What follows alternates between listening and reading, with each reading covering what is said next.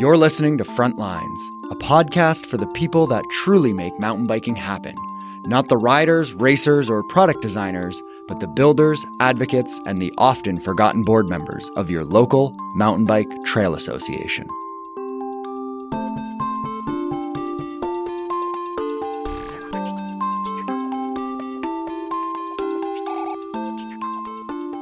Before diving into this episode of the podcast, I'd like to recognize the traditional territory in which myself and my guests are occupying as we have our conversation.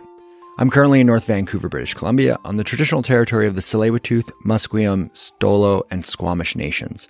My first guest is out in Christina Lake, British Columbia, which is on the traditional territory of the Okanagan Nation, the Sinixt, and the Ktunaxa Nation. And my second guest is in the Courtenay-Comox Valley and is on the traditional territory of the Comox First Nation, Tla'amin Nation, and the Homalco First Nation. Now, the past 2 weeks since last episode have been frustrating to say the least. The first 2 episodes of the fall were the most listened to episodes in the podcast history. And it was great to see that kind of support. Now, as of this recording, last episode was one of the least listened to episodes ever. Now, I've got some feedback from listeners essentially saying that although they may agree on the science of climate change, the use of the term climate change is polarizing.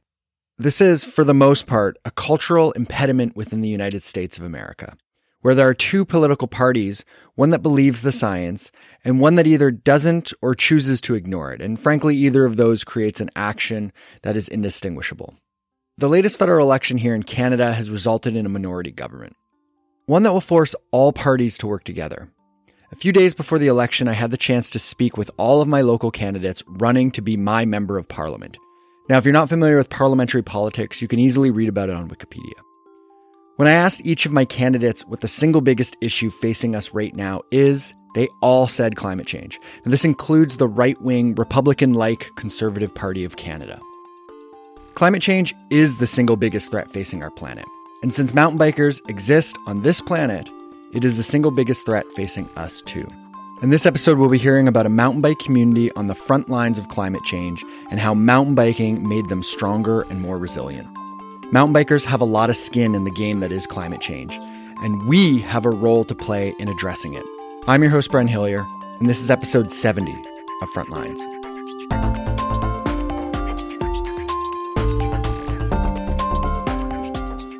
Today, I'm joined by 2 longtime friends of the podcast and past guests.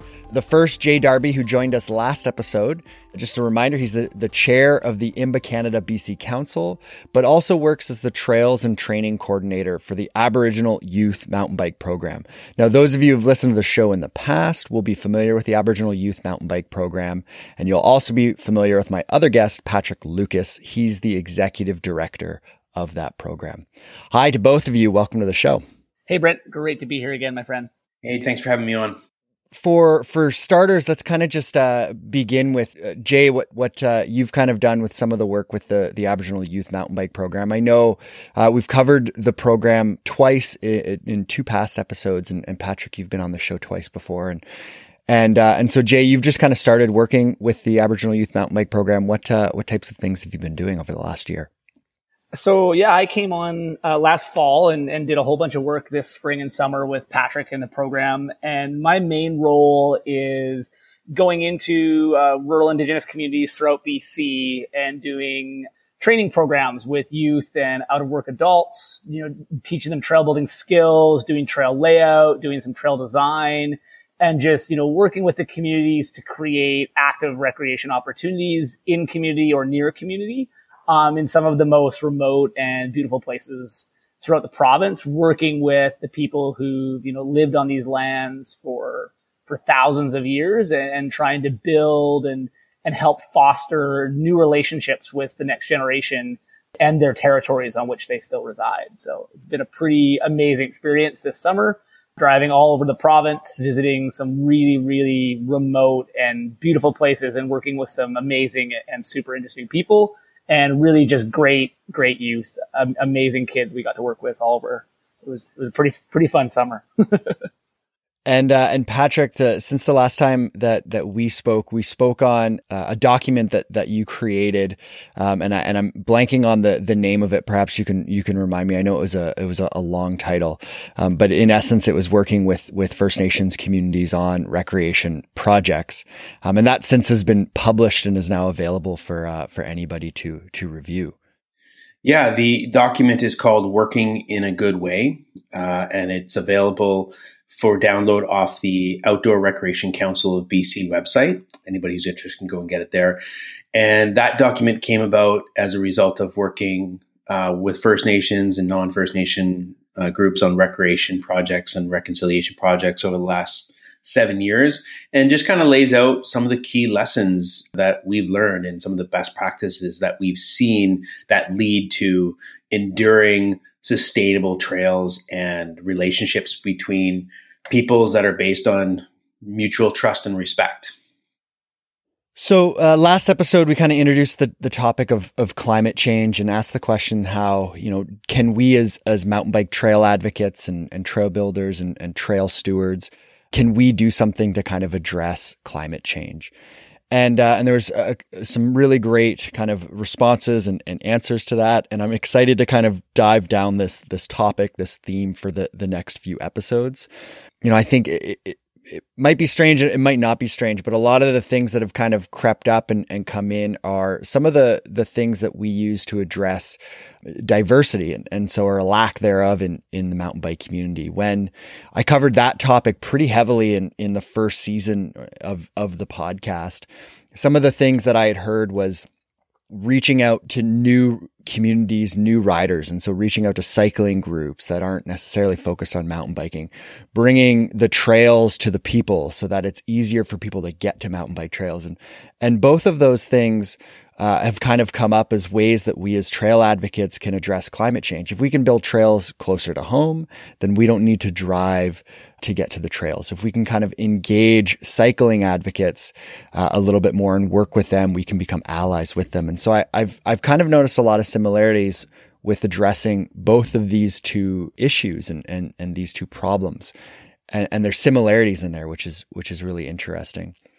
One of the things that we always hear about climate change is that it affects more rural places first. And so we in cities, myself in the city of Vancouver, we don't necessarily feel the effects as quickly as perhaps more rural areas, remote areas. And so both of you are in very, very remote places in British Columbia. Are these communities seeing the effects of climate change right now?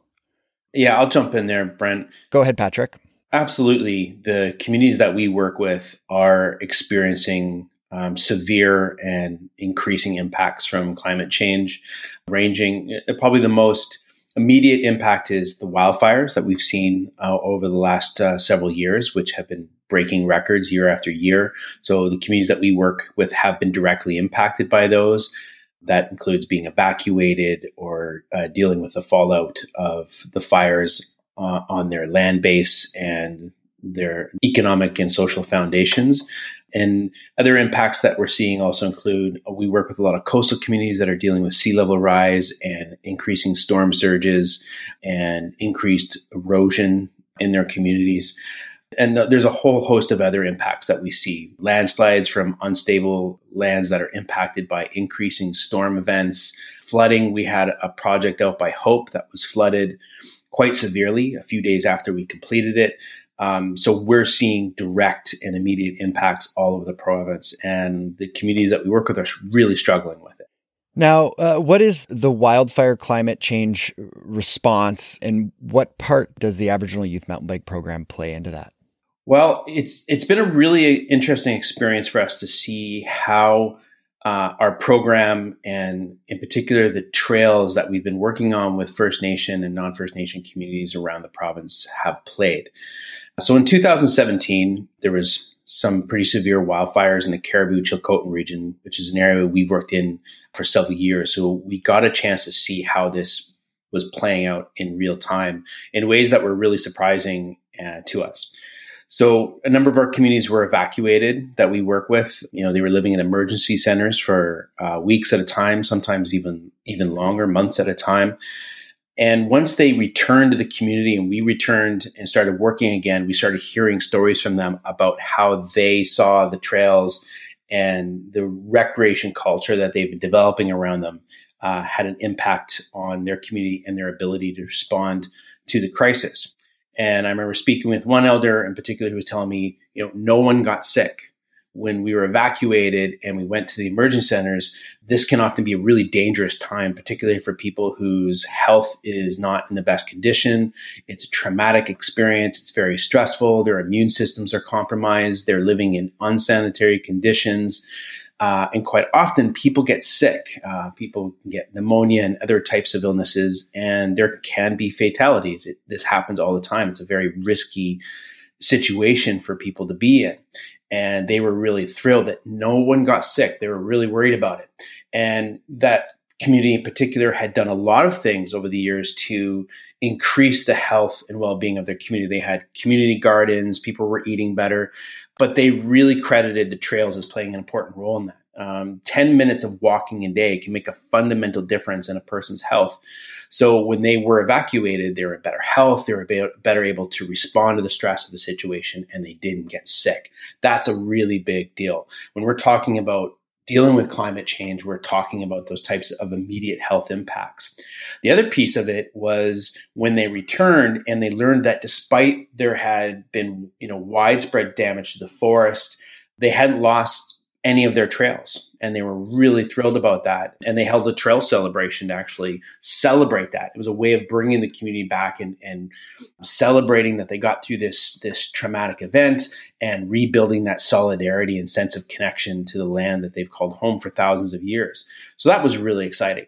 Another piece of it was that the young men and women that we trained up on our trail crews, they gained the types of experience and skills that allowed them to successfully secure employment in the firefighting response. So they got to go out and take part in fighting for and protecting their communities. So they'd gained skills in teamwork, in leadership, working in the woods safely. They used a lot of the same tools when it comes to firefighting.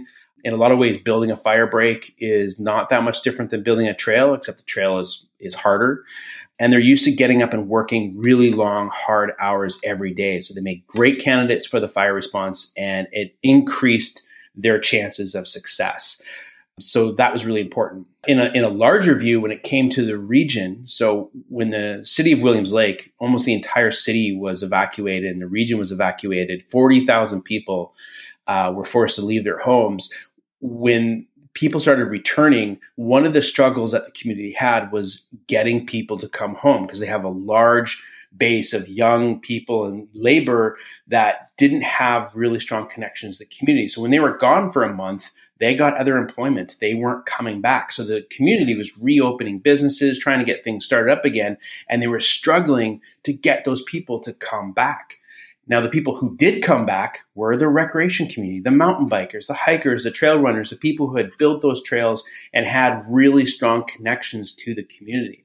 And these are all critical issues around building healthy, resilient, adaptive communities that are going to be able to respond to this crisis.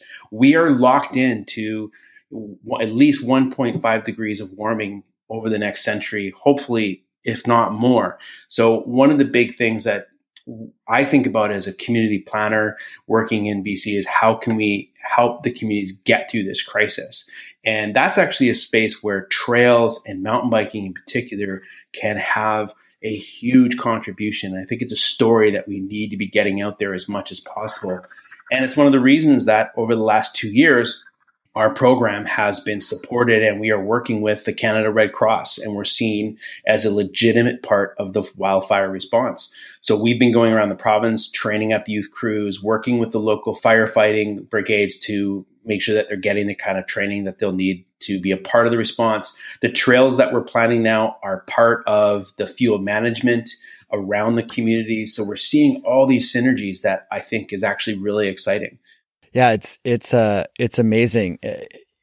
just for some context for folks that might be familiar with freeride mountain biking, I mean, this is Williams Lake is James Dorfling, for example, professional rider, and he was out there fighting these forest fires as well.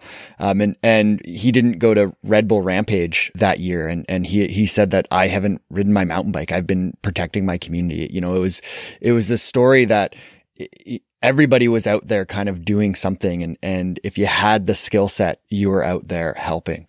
And it's pretty amazing to kind of, it makes me very proud to kind of see how these trail building skills can be really put to use in other avenues. I mean, we do use a Pulaski, we use a fireman's axe when we're building trails, and it gets that name for a reason. What I'm hearing, which I think is really amazing and not something that I kind of initially thought of, but I'm always trying to think about what's the problem? How do I fix the problem? And always looking outward for solutions in all sorts of avenues of my life. But what I'm hearing is that this is kind of looking inward. This is looking within the community, and it's not necessarily addressing the problem that is climate change, but making sure that our communities are strong and resilient and adaptable. And that's something that I never really thought of as being a way that we can kind of address climate change is just making sure that we're stronger. I think that one component too, just to bump in top of what Patrick was saying, is that, having these trail systems in community, it does provide access for response. It does provide, and as Patrick said, mountain bike trails, I equate them all the time to individuals who worked on fire lines. They're really fancy fire breaks. They're really, really fancy hand-built fire breaks, and a properly maintained trail corridor that's brushed to a 3-meter standard that BC Parks and Rec Sites and Trail uses is essentially a functional fire break for grass fires and for low burning fires. Once you get into the forest canopy, it's a whole different problem. But when they're a grass fire or a low burning fire, those trails do provide some fire breaking, and having those included, as Patrick said, in the fire management strategy. They also provide access. A lot of times when we're building trail networks in some small communities, we're always thinking about emergency access or access for workers. And sometimes that means reopening, roadways that go farther out of the community in order to access pieces of trail system. And that keeping those roadways open provides firefighting access. The physical product of the trail building to some extent is also a component in that, response to fire. And I think we're talking about fire as BC is very well aware that with the warming climate, with this change in our environmental systems, fire is how BC is experiencing it in the interior. It's the main way that we're seeing a large difference in our local environments is the intensity of fires, the increasing number, and just the impact those are having on our communities. I think when we work within communities and we see climate change firsthand, I think it's easy to just forget that this is actually still a debated topic. And I see it working in the winter with the avalanche industry and being out in the snow. I see winters very differently than what they used to be. But there is still a very large group of people that don't believe that climate change or human caused climate change is real.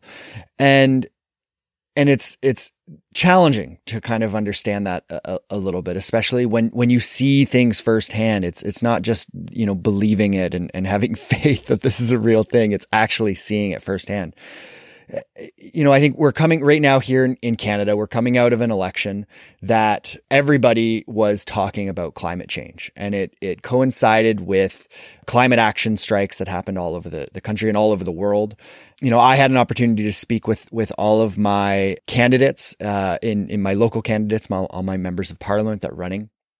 And what was amazing, I just kind of said, what's the number one issue for you? And every single one of them said climate change, including the conservative candidate. I didn't lead him down that road. I just said, what do you think the biggest problem is right now? And he instantly said climate change. And whether or not, they had actual things that would address it in their platform is a different story. But nonetheless, it was there. And whether it's being used as just a buzzword or that we're all consciously at it, it seems like this is something that that going forwards, climate change is going to be a big part of everything that we do. And I think perhaps there might be some geographical changes as well. If we're looking at our right-wing politics as believing in climate change, when we look south of the border of the United States, that might not necessarily be the case. There's a man sitting in the White House that is actively denying that climate change exists. And so I'm led to believe that his supporters also don't believe in climate change. Do you have conversations with people that don't believe in climate change?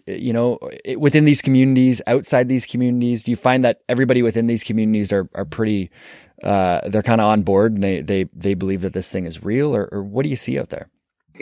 For me, it's pretty rare these days to have a conversation with someone who actively denies the idea of climate change. I think the narrative has very much flipped on that. For the most part, the people we work with are seeing the impacts on in a way that affects them very personally and in an intimate way on a daily basis. So it's much more real for them. I'm often shocked when the wildfires were happening. Like, I was very aware of what was happening around the province, but at the time I was living in the Lower Mainland, and I was shocked by how few people knew what was going on until the smoke started to blow in. And then suddenly it became personal. So up north and in the interior regions, I really don't find that to be the case. There's still a lot of debate and discussion now over, how to respond to it.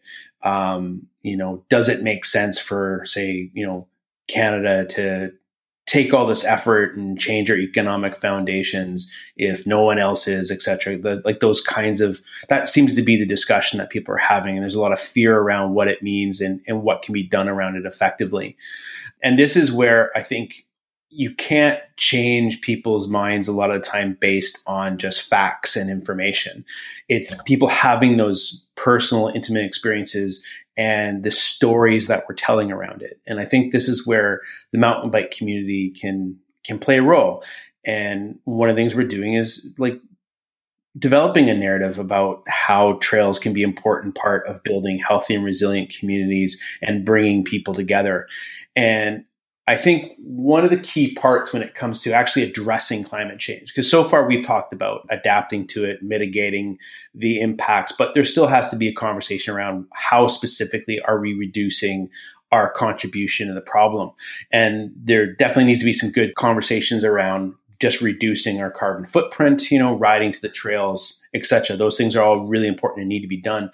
But overall, I think one of the narrative shifts that's occurring within the mountain bike community that I think we need to tap into and integrate climate change as part of it is how people are viewing their relationship to the land and the trails that they're riding.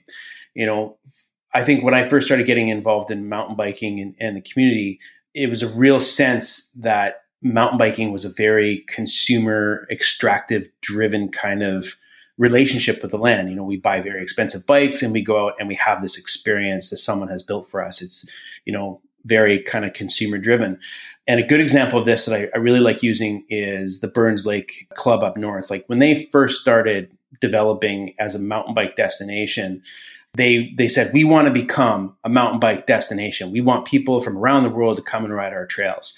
They wanted to build something that had economic opportunities as part of it to help their community recover from the decline in the forestry industry. Now, when you talk to them, they've shifted their narrative and they talk about becoming a mountain bike town, a mountain bike community. And they've developed a huge club of 200 members in a small community of 2,500 people. They use that to keep people in the community after the decline of the industry. So they've changed their relationship with the trails and with the land from something that's consumer and extractive to something that's much more, intimate and sustainable and long-term. And I think that's the kind of discussion that we need to be having in the mountain bike community. We talk about tourism, we talk about traveling, we talk about going out and seeing all these different trails around the province, but a big part of the mountain bike community is about place. It's about really getting to know where you live and developing a relationship around that that's based on long-term sustainability. And when we talk about really reducing our footprint and we talk about changing and decarbonizing our economy, that's the kind of narrative that we need to be thinking of. Go ahead, Jay. To speak to kind of two things you mentioned, Brent, is firstly, in my experience over the last year working in these remote communities, with First Nations peoples, my experience is to a large extent, there's a stronger connection to past and history and the telling of histories and a stronger connection to how the world has evolved around these communities. I think to some extent, I experienced a greater awareness in these communities of the changes that have happened because of that connection to history and that culture around storytelling and where they came from, where their people have lived, what their people have done, and where their people are going. Is they've got this kind of like bigger timeline they look at that provides them with a greater insight and a greater acceptance of the fact that our world has changed around us, that we aren't living in the same climate we lived in before, that things are different. There's less fish in the river. There's less snow on the mountains. There's less wildlife. Their ancestors hunted moose. There's no moose anymore. Because of that storytelling and that historical component that at a settler community, especially in Canada, doesn't have. We don't have connection beyond 300 years. We don't have that there's this long range, long time perspective. And looking at long time is a big thing when we're dealing with things on the scale of climate change and the scale of, human settlement and human growth and how that's impacted our climate and our world. And then to speak to kind of your question in regards to, dealing with this oppositional nature of climate change, it's become this polarizing issue. Is it an anthropological thing? Is it a natural, we're living in a natural occurrence that just happens from time to time as some, deniers would want to say? Is you see it, at least in my, exposure to the world, I see this perspective put forward sometimes that if everything that we do and that we can do to either prevent or react to climate change is something that's better for the world in another way as well.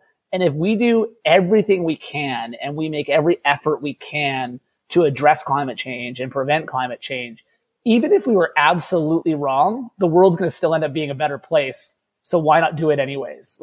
Even if you want to be a complete 100% denier of human caused climate change, it's like, what's wrong with doing all these things that are just making the world a better place? Yeah.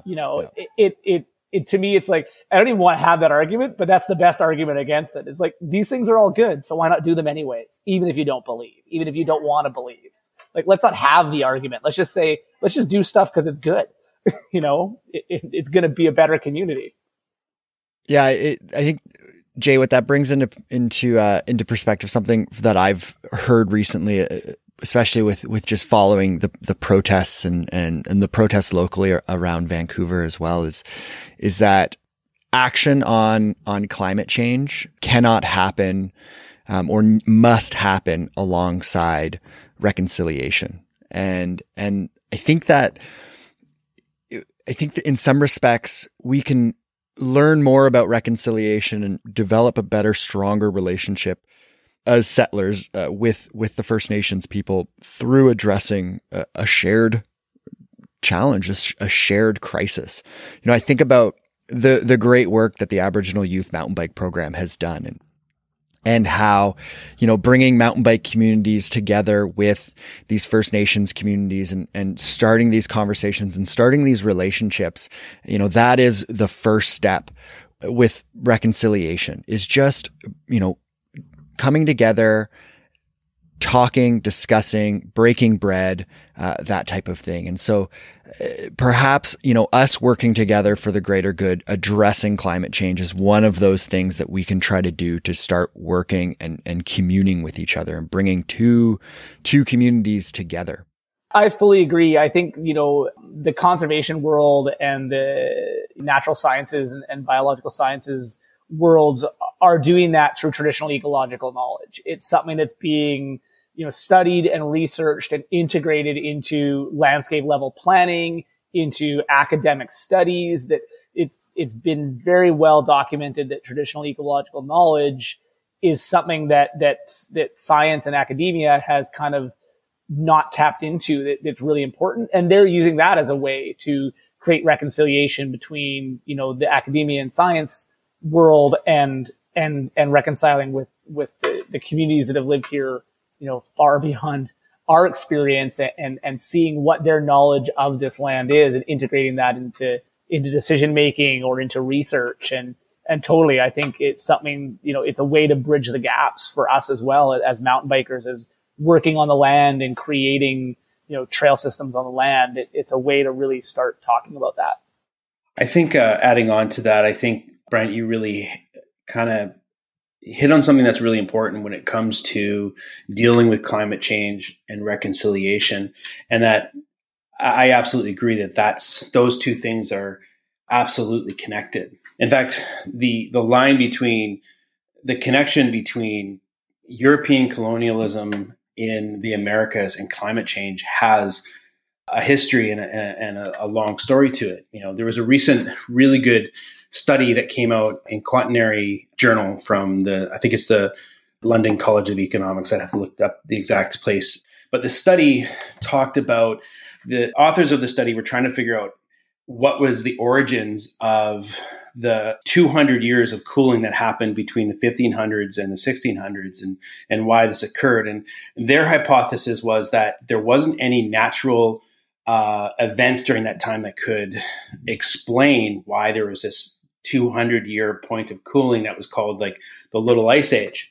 And their study concluded that it had to do with European colonialism, and that the Great Dying, because there was somewhere in the neighborhood of 60 to 100 million people who were living in the Americas at that time.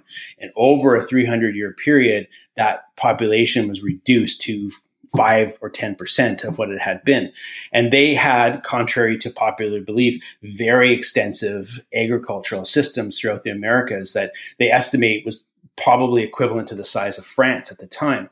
So when the population was reduced so drastically, those fields and those agriculture systems went to fallow, and then there was a sharp regrowth in vegetation and jungle that sucked up enough oxygen or enough carbon dioxide, out of the atmosphere that it lowered global temperatures by 3 degrees, which caused, the Thames River to freeze over, or snowstorms in Portugal, and widespread famine and starvation across Europe at that time and around the world. So our relationship between each other here in the Americas has long been connected to climate change. And as I was saying before, when it comes to our relationship, our experiences here in the Americas as settlers and non-Indigenous peoples has long been about capitalism and extractive industries and a skewered relationship that needs to be reset.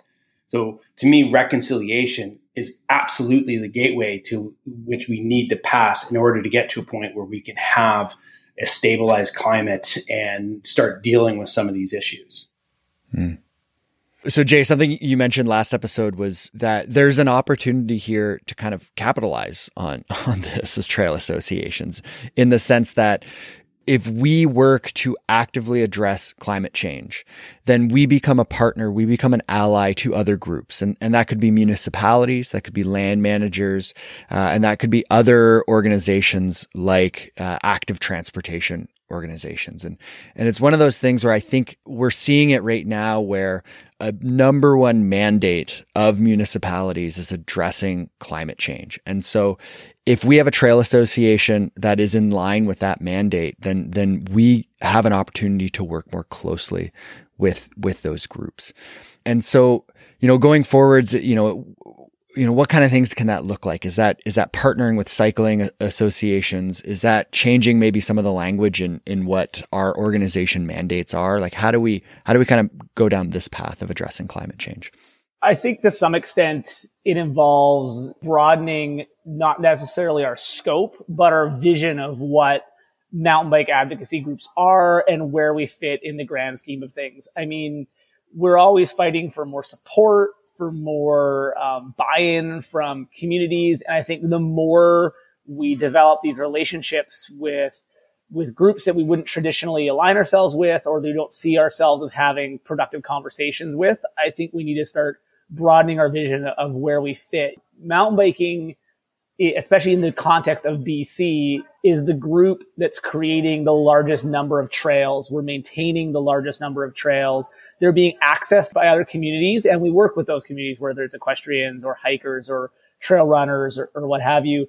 I think we also need to start looking at how we fit in with conservation groups, how we fit in with active transportation groups, and ensuring that we're involved in landscape level planning as users of the landscape, as well as, how we relate to First Nations communities whose land on it is we recreate.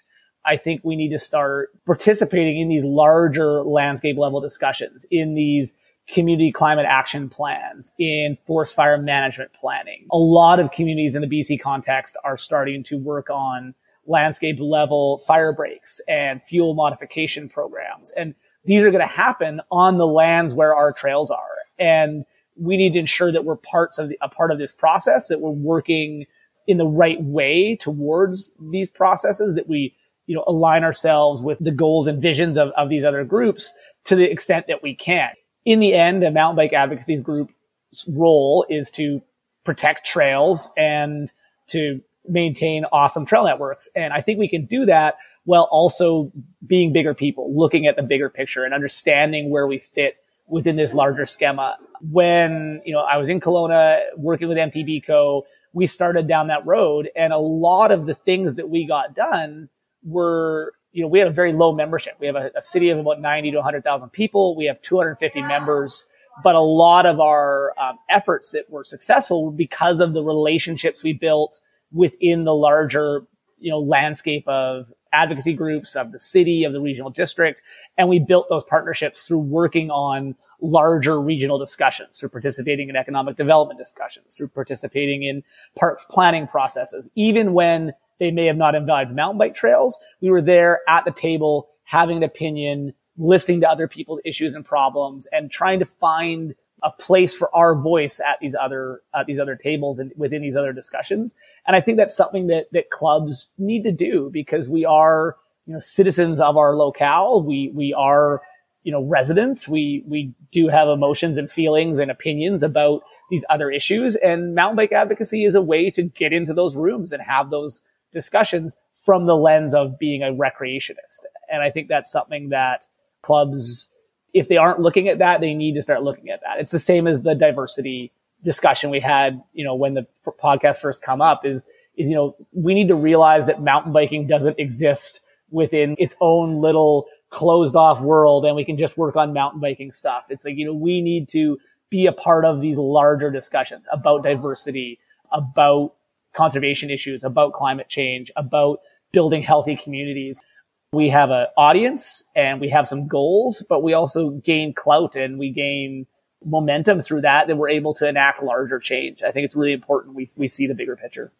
Patrick, do you got anything to add? I think the only thing I would add is, as a community planner, I think communities need to look at trails and nature areas as a part of an extension to their community. So increasing the ability of people to walk out their door, jump on their bike, and be able to ride to a trail is going to be absolutely critical part of lowering our carbon footprint when it comes to mountain biking. And that's about all I would really add to that. I do speak about that a lot with the communities up north. Like, my goal is always to be that you should ride off the trail, onto a municipal path, and right to a pub. I think one more thing that I'd love to add, Brent, and you can choose to add this in or not. But the one, I do a lot of research around bikes and mountain biking and stuff when thinking about a lot of this stuff. And an interesting point that I recently learned about that I think people in the bike community, the mountain bike community, should know about is that the history of bikes and people and recreation and climate change has a really strong link. As I was talking a little bit earlier about, colonialism and the little ice age that occurred in the 1500s, 1600s, the bike itself came about as the result of a climate crisis. And what happened is I think it was 1816 or 1815, there was a volcanic eruption in Indonesia, Mount Tambora. And it was the largest volcanic eruption in recorded history. Pretty much destroyed the island and released enough carbon and ash into the atmosphere that it cooled global temperatures for several years, and it was felt around the world. And then again, Europe was hit by it really hard. The Thames was freezing over, and there were severe disruptions to agriculture across the continent, which was exacerbated by the Napoleonic Wars that were happening at the time. And because there wasn't enough oats being grown, horses were dying. Like 10,000 horses died over a winter, and industry ground to a halt. And then amidst this chaos, there was this self-styled inventor and mathematician in Germany by the name of Carl von Drais. And he loved ice skating and hobby horses for some reason. And he, inspired by that, and with the idea that he could make a machine that would replace the need for horses, he created what he called the Lauf machine, which means the running machine, which was the precursor for the bicycle. It was very much like what kids are riding now, Strider bikes. Think about that, but larger. And that was the very first bicycle that was invented. Now, it never replaced horses at the time, but it did become really popular, especially among the upper classes as a form of recreation. So the entire idea of the bicycle was born out of a climate crisis. It was born out of a shift in the climate. And now what we're seeing here in BC, what I was talking about earlier about how bikes and trails are being used to respond to the crisis and being used to create healthy, resilient, adaptive communities, the bicycle has a role to play in how we're going to get through this crisis. And that's something we're thinking about and being inspired by. Very interesting. Well, thank you so much to both of you for taking the time to chat with me today, to kind of tackling this topic, for sharing what's happening with the Aboriginal Youth Mountain Bike Program. It's I'm always curious about it. I always want to get an update and learn more about it because it's just such an amazing program. And thanks again, both of you. Thank you again, Brent, for giving me a platform to ramble, because we all know I love to ramble. Happy to. Thanks, Brent. It's always a pleasure speaking with you.